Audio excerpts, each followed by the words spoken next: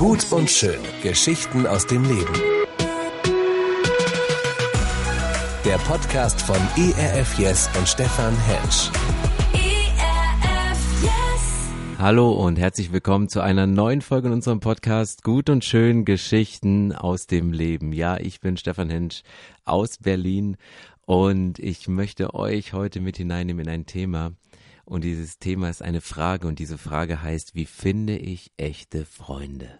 Also wie finde ich wirklich Freunde? Wie baue ich Freundschaften auf? Was macht eigentlich eine Freundschaft aus? Und wie kann man eine Freundschaft leben? Und ich weiß nicht, ob du überschüttet bist mit Freunden und gar nicht weißt, wie du die Beziehung alle handeln sollst, weil es so viel sind.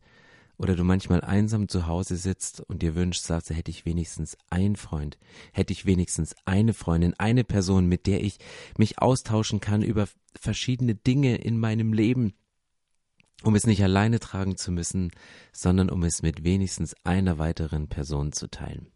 Ich habe vor kurzem einen Satz gehört und der lautete, Freunde sind Fremde, die du noch nicht kennengelernt hast. Freunde sind Fremde, die du noch nicht kennengelernt hast. Das heißt, in jedem Fremden, in der Kassiererin am Supermarkt, in dem Schaffner in der Bahn, die Passanten, die dir während des Tages begegnen, Menschen, mit denen du vielleicht gerade noch in einen Unfall verwickelt warst, sind Fremde und es können tiefe Freundschaften entstehen. Aber vielleicht sagst du, und es ist ein berechtigtes Argument, ich habe überhaupt keine Zeit für Freundschaften, weil mein Ideal an meine Beziehung ist so hoch, ich muss Zeit in meine Ehe investieren. Ich möchte Zeit mit meinen Kindern verbringen, meine Arbeit ist mir wichtig, dort möchte ich viel rein investieren. Ich arbeite in der Kirche mit und da kann ich gar nicht so tiefe Freundschaften pflegen und zu allen Menschen eine tiefe Beziehung aufbauen. Aber ich möchte eins sagen, du wirst einsam enden, wenn du keine Freundschaften baust. Mir hat diesen Satz mal vor Jahren ein Mann gesagt und sagte, hey Stefan, du wirst einsam enden, wenn du keine Freundschaften brauchst. Wenn du nur oberflächlich mit Kontaktfreudigkeit Menschen bei Laune hältst, dann bist du ein Mann, der hat ein Beziehungsnetz so groß wie der Ozean, aber so tief wie eine Pfütze. Und ich wusste, ich werde was dran ändern und ich muss was dran ändern und habe angefangen, gezielt Freundschaften aufzubauen, Freundschaften zu pflegen, Freundschaften zu initiieren, immer wieder mal der Erste zu sein, der dahin geht.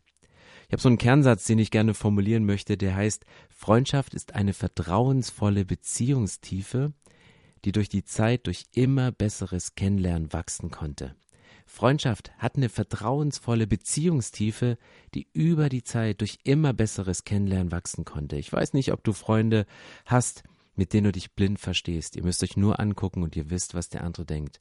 Ihr braucht nicht reden, ihr wisst, was der andere meint. Ich habe einen Freund und da geht es gar nicht mal so sehr um die Quantität, die man miteinander verbringt, der Zeit, sondern wir sehen uns manchmal ein Jahr nicht, aber wenn wir uns sehen, knüpfen wir dort an, wo wir beim letzten Treffen aufgehört haben. Und wir können jedes Mal tief und tiefer gehen, um dort gemeinsam eine Basis zu haben. Und das ist eine ganz, ganz besondere Freundschaft. Und ich möchte heute so das beste Beispiel aus der Bibel nehmen. Nein, es ist nicht David und Jonathan, obwohl das sehr, sehr gerne beim Thema Freundschaft als Vorzeige-Paradebeispiel gebracht wird. Und das stimmt. David und Jonathan im Alten Testament, die pflegten eine Männerfreundschaft und haben ganz viel voneinander getragen. Sie haben selbst später, als sie sich nicht mehr gesehen haben, haben sie noch den Nachkommen Gutes getan, die noch übrig geblieben sind. Also diese Freundschaft war nicht nur temporär begrenzt auf die Lebenszeit, sondern diese Freundschaft hatte Auswirkungen auf Generationen später. So, ich möchte eine Person nehmen und viele, viele Bibelstellen, wenn es um Thema Freundschaft geht, aber Zachäus.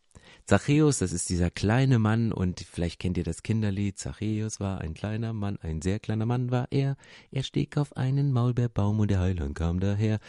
Und so wird er beschrieben, Zachäus als ein kleiner Mann, wahrscheinlich mit Minderwert, weil er geringwüchsig war, aber er hat versucht, seinen Wert zu kompensieren, seinen Minderwert, indem er Menschen ausgebeutet hat und er hatte keine Freundschaften. Zachäus war das Paradebeispiel für eine Person, die ihre Freundschaften geopfert hat, um Karriere zu machen. Er zog es vor, den Menschen das Geld aus der Tasche zu ziehen, anstatt als Freund in sie zu investieren. Und dann gab es diesen Moment, ein Mann, der keine Freunde hat, er wird von Jesus besucht. Jesus geht genau in diese Lücke hinein. Ich weiß nicht, ob Zachäus keine Freunde hatte aufgrund seines Verhaltens oder ob er sich so verhalten hat, weil er keine Freunde hatte. Jesus besucht ihn. Jesus stillt dieses Bedürfnis und er war völlig baff, als Jesus sagt, heute will ich bei dir zu Hause sein. Heute möchte ich zu dir nach Hause gehen. Ich möchte einen Schritt näher in deine Privatsphäre hineingehen, in dein Haus. Ich möchte dort sein, wo du lebst. Ich möchte sehen, wie du lebst. Ich möchte eine vertrauensvolle Beziehungstiefe zu dir und lass uns anfangen, uns gegenseitig kennenzulernen. Ich habe Interesse an dir. Ich möchte dich kennenlernen. Und Jesus wusste, dass Zachäus ihn kennenlernen wird und dass er sein ganzes Leben auf den Kopf stellt. Weil sein ganzes Leben ändert sich und die Freundschaften blühen auf. Früher war Zachäus ein Mann, der hat nur genommen. Er hat sich keine Freunde, sondern Feinde gemacht. Aber Jesus wurde ihm zum Freund und dann wurde er für andere zum Freund. Ich möchte mal anfangen mit ein paar Gedanken darüber, wozu brauche ich Freunde? Warum ist es wichtig, Freunde zu haben? Und habe 5 kurze Punkte. Das erste ist, du brauchst Freunde für dein geistliches Wachstum. In Römer 1, Vers 12 steht, denn mich verlangt danach, euch zu sehen, damit ich euch etwas mitteile an geistlicher Gabe, um euch zu stärken. Das heißt, damit ich zusammen mit euch gestärkt werde, durch euren und meinen Glauben, den wir miteinander haben. Paulus schreibt ja an eine Personengruppe und sagt, hey, ich habe so eine Sehnsucht danach, ich will euch sehen, ich möchte euch was erzählen von meiner geistlichen Gabe und wenn ich euch das erzähle, das wird euch stärken, das wird euch ermutigen und ich werde gestärkt, wenn ich von euch etwas mitbekommen habe, weil unsere gemeinsame Basis ist der Glaube an Jesus Christus. Und ich glaube, dass du für dein geistliches Wachstum Freunde brauchst und dass Freundschaften gut sind, um deine Zweifel zu teilen, über den Sorgen zu beten, aber gleichzeitig auch die Freuden zu teilen und zu sagen, hey, das habe ich gerade erlebt, ich bin gerade da dran. Und man schleift sich gegenseitig, aber geistliches Wachstum passiert in Freundschaften, nicht so sehr durch Hören von Podcasts, auch ich das eine super Idee finde, von dir heute diesen Podcast zuzuschalten, aber du brauchst Freunde, mit denen du dich über Inhalte austauschst und tiefer gehst. Der zweite Punkt, warum du Freunde brauchst, ist als emotionale Unterstützung. Ich sage immer, in meiner Welt gibt es nur 2 Sorten von Menschen, nicht Männer und Frauen, sondern es gibt Sims und Sams. Sims und Sams. Wer sind Sims und wer sind die Sams? Sims sind sehr inspirierende Menschen. Sehr inspirierende Menschen, weil in ihrer Gegenwart tankst du immer auf. Sie sind inspirierend, die haben irgendeine Geschichte, die haben irgendwas mit Jesus erlebt, die kennen irgendeinen guten Kinofilm, die erzählen dir wieder was von einem Artikel, den sie in einer wissenschaftlichen Zeitung gelesen haben oder sie wissen die neuesten Schminktipps. Aber irgendwas ist dabei und Sims sind sehr inspirierende Menschen und Sams sind sehr abhängige Menschen. Vielleicht kennst du solche Leute, die Sams, weil in ihrer Gegenwart wirst du ausgesaugt. Es sind sehr aussaugende Menschen. Du gehst aus dem Gespräch raus und du bist wie ausgelutscht. Du kannst nicht mehr, weil sie ganz, ganz viel von dir fordern und ganz, ganz viel aus dir herausziehen und weil die Freundschaft ein Stück einseitig ist und sie dich brauchen, damit es ihnen besser geht. Ein Satz in der englischen Sprache lautet, Friends will make or break you. Und das stimmt, Freunde, die machen dich oder die brechen dich. Die Freundschaften bauen dich auf oder die machen dich kaputt. Galater 6, Vers 2 steht, einer trage des anderen Last, so werdet ihr das Gesetz Christi erfüllen. Einer trage des anderen Last, emotionale Unterstützung, dafür braucht es Freundschaften, dafür sind Freundschaften wichtig. Ich habe auch einen Vers in der Bibel gefunden, dass Freundschaften für eine bessere Gesundheit notwendig sind. Jakobus 5, Vers 16 steht, bekennt also einander eure Sünden und betet füreinander, auf dass ihr gesund werdet. Das heißt, wenn du einen Freund hast, mit dem du über deine Schwächen und über deine Schuld reden kannst, über dein Versagen, über dein Scheitern, über dein Zweifeln und ihr füreinander betet, dann werdet ihr gesund. Das heißt, Freundschaften helfen für eine bessere Gesundheit. Revealing your feeling is the beginning of healing. Wieder ein englischer Satz. Revealing your feeling is the beginning of healing. Deine Gefühle offen zu legen, deine Gefühle zu zeigen, dich angreifbar und dich verletzlich zu machen, ist der Beginn deiner Heilung. Du wirst krank bleiben, wenn du Sachen nur in dich reinfrisst und nur für dich behältst und in deiner Einsamkeit sitzen bleibst. Freundschaften, sagt die Bibel aber auch, sie sind da für ein soziales Miteinander und auch für Unterhaltung und Spaß. 1. Mose 2,18. Und Gott der Herr sprach, es ist nicht gut, dass der Mensch allein sei. Ich will ihm eine Gehilfin machen, die um ihn sei. Er sagt, allein geht man ein, das geht nicht. Man braucht für das soziale Miteinander, für Unterhaltung, für den Spaß, braucht es Beziehung und Freundschaft. Und das Letzte, du brauchst Freunde, um deine Ziele zu erreichen. Prediger 4, Vers 9, 2 haben es besser als einer allein, denn zusammen können sie mehr erreichen. Und hier ist nicht, auch wenn dieser Vers sehr gern als Trauvers für diverse Hochzeiten verwendet wird, das ist nicht ein Vers, der ausschließlich auf verheiratete Ehepaare zutrifft. 2 haben es besser als einer allein, denn zusammen können sie mehr erreichen. Zusammen kannst du mehr Ziele erreichen. In Freundschaften gemeinsam Ziele zu erreichen, ist das Beste, was dir passieren kann. It takes a team to fulfill a dream. It takes a team to fulfill a dream. Es braucht ein Team, um einen Traum zu erfüllen.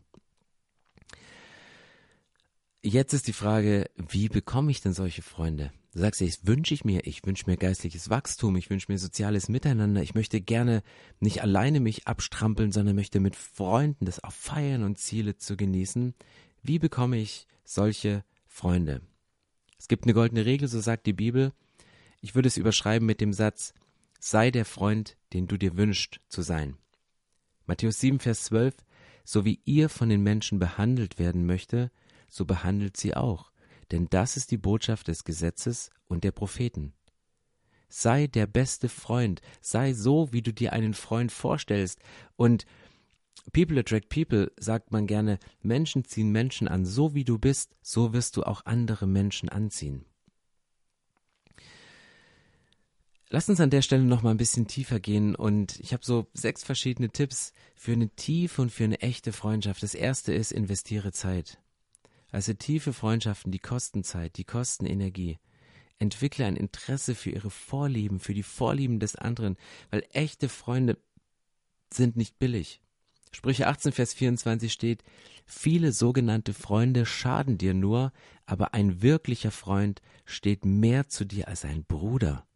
Hier sagt die Bibel, hey, Freundschaft, das Verhältnis zwischen Freunden ist intensiver, es ist tiefer als das zwischen Geschwistern, als familiäre Bindung. Obwohl man den italienischen Mafiosis ja nachsagt, Blut ist dicker als Wasser, dass Familie immer höher steht, setzt die Bibel hier ein Statement und sagt, hey, Freundschaften, tiefe Freundschaften, ein wirklicher Freund steht mehr zu dir als ein Bruder. Wie krass ist das denn? In Philipper 2, Vers 4 steht, denkt nicht an euren eigenen Vorteil, sondern habt das Wohl des anderen vor Auge. Das Wohl des anderen vor Auge zu haben, heißt auch, sich mit den Augen des anderen mal die Situation zu betrachten. Nicht an den eigenen Vorteil zu denken, sondern für ihn mitzudenken, mit ihm zu denken und sein Wohl im Auge zu haben. Vertrauen ist wichtig. Ein zweiter Punkt, verdiene ihr Vertrauen. Also sei zuverlässig. Sprüche 20 steht, viele Menschen betonen, wie freundlich und zuverlässig sie sind, aber wo findet man einen, auf den man sich wirklich verlassen kann? Zuverlässig zu sein, verlässlich zu sein, Vertrauen aufzubauen. Sei und bleibe loyal, Sprüche 17, Vers 17. Auf einen Freund kannst du dich immer verlassen. Wenn es dir schlecht geht, ist er für dich wie ein Bruder. Bleib loyal, sei loyal, missbrauche auch das Vertrauen nicht. Sprüche 11, Vers 13. Wer klatschsüchtig ist, wird auch anvertraute Geheimnisse ausplaudern. Ein zuverlässiger Mensch schweigt. Missbrauche Vertrauen nicht. Ein zuverlässiger Mensch schweigt, auch über Geheimnisse.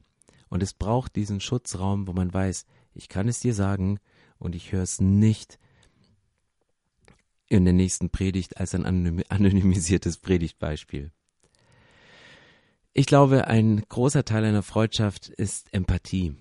Höre zu mit Empathie. Versetz dich in den anderen Menschen hinein. Hiob 6, Vers 14 steht, Wer so verzweifelt ist wie ich, braucht Freunde, die fest zu ihm halten, selbst wenn er nicht mehr an Gott glaubt. Hiob kommt an den Punkt, selbst wenn ich nicht mehr an Gott glaube und mir es schwer fällt, an ihm festzuhalten, ich brauche Freunde, die mich festhalten und an denen ich mich festhalten kann. Und ganz wichtig für Freundschaften ist, akzeptiere Fehler und Schwächen. Gesteh dir ein, dass Menschen Grenzen haben, dass Menschen nicht immer Kraft haben, dass Menschen an ihre Grenzen kommen. Akzeptiere Fehler und Schwächen. Sprüche 17, Vers 9. Wer über die Fehler anderer hinwegsieht, gewinnt ihre Liebe. Wer alte Fehler immer wieder ausgräbt, zerstört jede Freundschaft. Hier siehst du eine Anleitung, wie du Freundschaften kaputt machen kannst. Immer wieder auf alten Sachen herumreiten, immer wieder auf den Fehlern herumreiten, dem anderen immer wieder aufs Brot schmieren, wo er mal zu spät gekommen ist, wo er einem nicht zum Geburtstag gratuliert hat, wo er dich versetzt hat und wo du ihm vielleicht mehr Getränke ausgegeben hast in der Bar als er dir. Das macht eine Freundschaft kaputt. Aber Fehler, auch mal die Augen zuzumachen und hinwegzusehen, das ist mega wichtig. Feiere Siege und teile Niederlagen mit dem anderen. Freut euch mit den Fröhlichen, steht in Römer 12, Vers 15, weint aber auch mit den Trauernden. Du hast beides, beide Spitzen einer Beziehung. Das Feiern von Feten und das Weinen, wenn man an einer Niederlage steht. Und so holst du das Beste aus dem anderen heraus. Sprüche 27, Vers 17, wie man Eisen durch Eisen schleift, so schleift ein Mensch den Charakter eines anderen.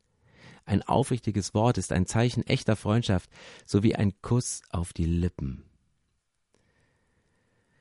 Und das sind verschiedene Punkte, von denen ich glaube, dass es gut ist, in einer Freundschaft zu leben. Und ich habe gerade diesen Punkt genannt, akzeptiere Fehler und Schwächen. Ich glaube, das ist eine gute Grundlage für eine Beziehung. Und wenn man diese Grundlage hat und man merkt, ich bin angenommen und ich muss nicht der Perfekte sein, sondern ich darf auch mal Mensch sein, dann hat man auch die Möglichkeit, Wahrheit in das Leben von Menschen zu sprechen.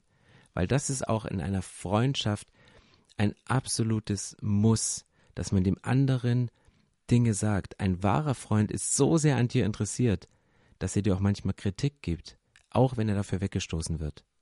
Und manchmal sagt ein Freund eine Sache in Liebe und trotz eurer Freundschaft, trotz eurer jahrelangen Freundschaft, stößt dich der andere weg, weil er es nicht erwartet hätte, dass du mit ihm sprichst, aber du meinst es gut, du meinst es in Liebe. Ich weiß nicht, ob ihr das sogenannte Johari-Fenster kennt von 4, es gibt eine Art Diagramm, wo es 4 verschiedene Felder gibt, wo Dinge, die mir bekannt sind und die anderen bekannt sind, das ist so die öffentliche Person. Das ist das, was jeder kennt, was jeder sieht. Ich weiß es, die anderen wissen es. Dann gibt es die Dinge, die mir bekannt sind und anderen unbekannt sind, das ist mein Geheimnis. Es gibt Dinge, die weißt nur du, die hast du mit niemandem geteilt. Über die sprichst du nicht, weil das ist dein Geheimnis, das willst du für dich bewahren. Dann gibt es aber auch Sachen, die du nicht siehst, aber alle anderen sehen, und das sind die sogenannten blinden Flecke. Und Freundschaften sind gut, um dich auf blinde Flecke aufmerksam zu machen, weil du hast jemanden, der etwas sieht, was du selbst nicht realisierst. Du hast jemanden, der etwas sieht und es anspricht und die Größe hat. Und mit einem Freund hast du jemanden, mit dem du über Dinge sprechen kannst, die dein Geheimnis sind. Und was passiert, wenn du blinde Flecken ansprechen lässt von Freundschaften, wenn du Geheimnisse offenlegst? Dann wird deine öffentliche Person viel, viel größer, weil die blinden Flecke nicht mehr blind sind, sondern es kommt ans Licht, weil Geheimnisse nicht mehr geheim sind, sondern es kommt ans Licht. Das heißt, deine Persönlichkeit wird größer. Und es gibt in diesem Johari-Fenster dann auch dieses 4. Feld, das heißt, das, was ich nicht sehe und was andere nicht sehen. Und das ist das Unbekannte. Und es ist nicht nur das mystisch Unbekannte, sondern das ist verstecktes Potenzial. Und dieses versteckte Potenzial wird freigesetzt durch Freundschaften. Wenn du anfängst, über deine Geheimnisse und dein tiefstes Inneres zu reden, es nach außen zu kehren, und wenn du Menschen die Erlaubnis gibst, deine blinden Flecke und deine Schwächen und Fehler anzusprechen. Und das ist Wachstum deiner Persönlichkeit. Aber alles, was gesagt wurde, das lässt sich in einem Satz zusammenfassen, nämlich liebe deinen Nächsten wie dich selbst. Liebe deinen Nächsten wie dich selbst. Ich glaube, wenn das die goldene Regel ist, so wie uns die Bibel gibt, dann hast du die Chance, dass deine Freundschaft aufbauen kann. Ich möchte euch mit hineinnehmen zum Schluss in den 2 Uhr morgens Freund. Ich habe vor Jahren mal einen Blog geschrieben auf www.stefanhensch.de. Dort habe ich das heute geklaut. Der 2 Uhr morgens Freund. An 5 Merkmalen erkennst du genau, wer dein 2 Uhr morgens Freund ist. Genau so viele Finger deine Hand hat. Und der 2 Uhr morgens Freund ist der, den du um 2 Uhr morgens anrufen kannst. Also, was zeichnet einen 2 Uhr morgens Freund aus? Der Daumen, der gehobene Daumen steht für Ermutigung. Dass Leute sagen, hey, Daumen hoch, Ermutigung. Der erhobene Zeigefinger, der steht für Feedback. Hey, das kannst du besser machen. Vorsicht, da überschreitest du eine Grenze. Der ausgestreckte Mittelfinger signalisiert Respekt. Kommt eigentlich aus einer respektlosen Geste, aber er signalisiert für mich Respekt. Der Ringfinger trägt man am Ring als Zeichen des Bundes. Dort hat man den Ring dran. Das ist Beziehung. Und mit dem kleinen Finger symbolisiert man das Telefonzeichen. Kleiner Finger und Daumen ans Ohr, das ist das Telefonzeichen. Ein 2 Uhr morgens Freund erkennst du daran, du wirst in seiner Gegenwart ermutigt. Das ist so ein Sims. Das ist ein Sims. Du wirst in seiner Gegenwart ermutigt. Du kommst gestärkt heraus. Du erwartest von ihm, Zeigefinger, ein ehrliches und direktes Feedback. Du willst nicht, dass er um den heißen Brei redet oder dir Honig ums Maul schmiert oder dir schmeichelt, sondern, hey, sagt, gib mir Feedback und sag es mir ehrlich. Du weißt, Mittelfinger, dass er dich unter allen Umständen liebt. Dass er dir nicht respektlos begegnet, sondern dass er sagt, hey, wir stehen zusammen, wir gehen hier durch. Ich brauche dich, du brauchst mich. Der Ringfinger steht dafür, dass du davon ausgehst, dass alles privat bleibt, was du im Vertrauen erzählt hast. Und die Telefongeste, du rufst ihn um 2 Uhr morgens an und bekommst nicht das Gefühl zu stören. Wenn du jemanden hast, den du um 2 Uhr morgens anrufen kannst und sagst, ich habe keine Angst, dich zu stören, oder nicht genervt bist, wenn dich jemand anruft, dann habt ihr eine 2 Uhr morgens Freundschaft. Und wenn das den 2 Uhr morgens Freund ausmacht, dann habe ich nicht viele, ganz ehrlich. Und es ist normal, nur 1 oder 2 davon zu haben. Aber wir können einen Schritt weiter gehen und uns nicht nur die Frage stellen, habe ich einen 2 Uhr morgens Freund, sondern bin ich ein 2 Uhr morgens Freund für jemanden. Wenn ich der 2 Uhr morgens Freund bin, dann finde ich immer einen Weg, den anderen zu ermutigen, wenn wir uns sehen. Ich finde immer ein gutes Wort. Ich finde irgendwas, was er gerade anhat, was er gesagt hat, was er gemacht hat, was er gepostet hat. Ich finde immer einen Weg, ihn zu ermutigen. Ich bin bereit, ihm gerade heraus Feedback zu geben. Auch wenn ich mich unwohl fühle, Dinge anzusprechen, aber vielleicht traut sich niemand es anzusprechen. Deswegen möchte ich es tun. Respekt, ich werde ihn immer lieben, egal was er gerade getan hat. Vielleicht kommt einer deiner Freunde oder eine Freundin zu dir und sagt, das habe ich getan. Und es geht entgegen allen deinen Prinzipien. Du bist nicht nur erschüttert, sondern schockiert, dass er oder sie zu so etwas in der Lage war. Dann zeigt sich, ob du ihn wirklich respektierst und zu ihm stehst und es aushältst, mit ihm oder mit ihr weiterzugehen. Der Ringfinger steht, wenn ich ein 2 Uhr morgens Freund bin, ich respektiere deine Privatsphäre und ich rede nie hinter deinem Rücken. Ich rede nie negativ hinter deinem Rücken. Das ist ein absolutes No-Go. Und wenn du um 2 Uhr morgens einen Anruf von deinem Freund erhältst, der dich braucht, dann fühle ich mich geehrt. Wenn ich diesen Anruf bekomme, dann bin ich nicht genervt, sondern ich fühle mich mega geehrt. Hey, ihr habt gemerkt, es sind so viele Sachen rund um Freundschaft und ich möchte gerne noch ein Gebet sprechen, weil die Bibel ist voll von Freundschaften. Wenn ich diese Fülle an Bibelversen jetzt hier in Erwägung gezogen habe und gestreift habe an vielen Stellen, dann denke ich, wow, die Bibel steckt voll von Sätzen über Freundschaften. Wie wichtig muss es einem Gott sein, dass wir in Freundschaften und Beziehungen leben. Und nicht zuletzt ist es die Beziehung zu ihm, die es ausmacht. Freunde Gottes werden wir genannt, gibt es ein Lied. Und wir sind Freunde von Gott. Gott nannte Abraham seinen Freund. Die hatten keine Beziehungsebene, die nur beruflich war, die sich nur auf Kirche beschränkt hat, sondern sie lebten eine Freundschaft, indem sie sich unterhielten von Angesicht zu Angesicht. Und ich möchte gerne beten, dass Gott zu deinem Freund werden kann Und gleichzeitig möchte ich dafür beten, dass du Freundschaften findest, Frauen und Männer, mit denen du eine Beziehung leben kannst, die nicht nur in die Breite geht und über eine lange Zeit andauert, sondern mit denen du auch in die Tiefe gehen kannst. Jesus, ich danke dir, dass du Freundschaften ermöglichst und ich danke dir, dass du gerade in der Geschichte von Zachäus derjenige warst, der das Bedürfnis von Zachäus getroffen hat und sagte, ich komme heute in dein Haus, ich begegne dir dort, wo du lebst. Und das möchte ich jetzt bitten für unsere Hörerinnen und Hörer, dass du uns dort begegnest, wo wir leben, dass du uns dort begegnest, wo wir unsere Bedürfnisse haben, und ich bete, dass du diese Bedürfnisse stillst, dass wir uns das nicht aus Freundschaften herausziehen müssen, sondern dass wir von dir gefüllt sind, um Freundschaften zu leben. Jesus, ich danke dir, dass du uns deine Freundschaft bewiesen hast, als du auf diese Erde kamst und am Kreuz für uns gestorben bist und dort ganz, ganz viel Schmerz weggenommen hast und dort ganz viel Heilung gebracht hast für uns im Leben. Da, wo wir in Freundschaften verletzt worden sind, Gott, bitte ich dich jetzt um Heilung und Wiederherstellung. Und ich bitte dich um Vergebung, wo wir Freundschaften kaputt gemacht haben, weil wir Vertrauen missbraucht haben oder nicht da waren in einer Phase, wo jemand da ist. Und Gott, ich bete für gesunde Freundschaften, wo wir geistig wachsen können, wo wir feiern können, wo wir aneinander reifen können, wo wir uns schleifen können. Und ich bete das für jeden, der jetzt zuhört und diesen Wunsch in seinem Herzen trägt, in eine Freundschaft zu investieren, dass du den Fokus und die Kraft und die Zeit schenkst, um diese Freundschaft reinzugehen und dass sie es nicht aus eigener Kraft heraus machen, sondern aus deiner Kraft mit dir gemeinsam. Und Jesus, das bete ich in deinem Namen. Amen. Gut und schön. Geschichten aus dem Leben.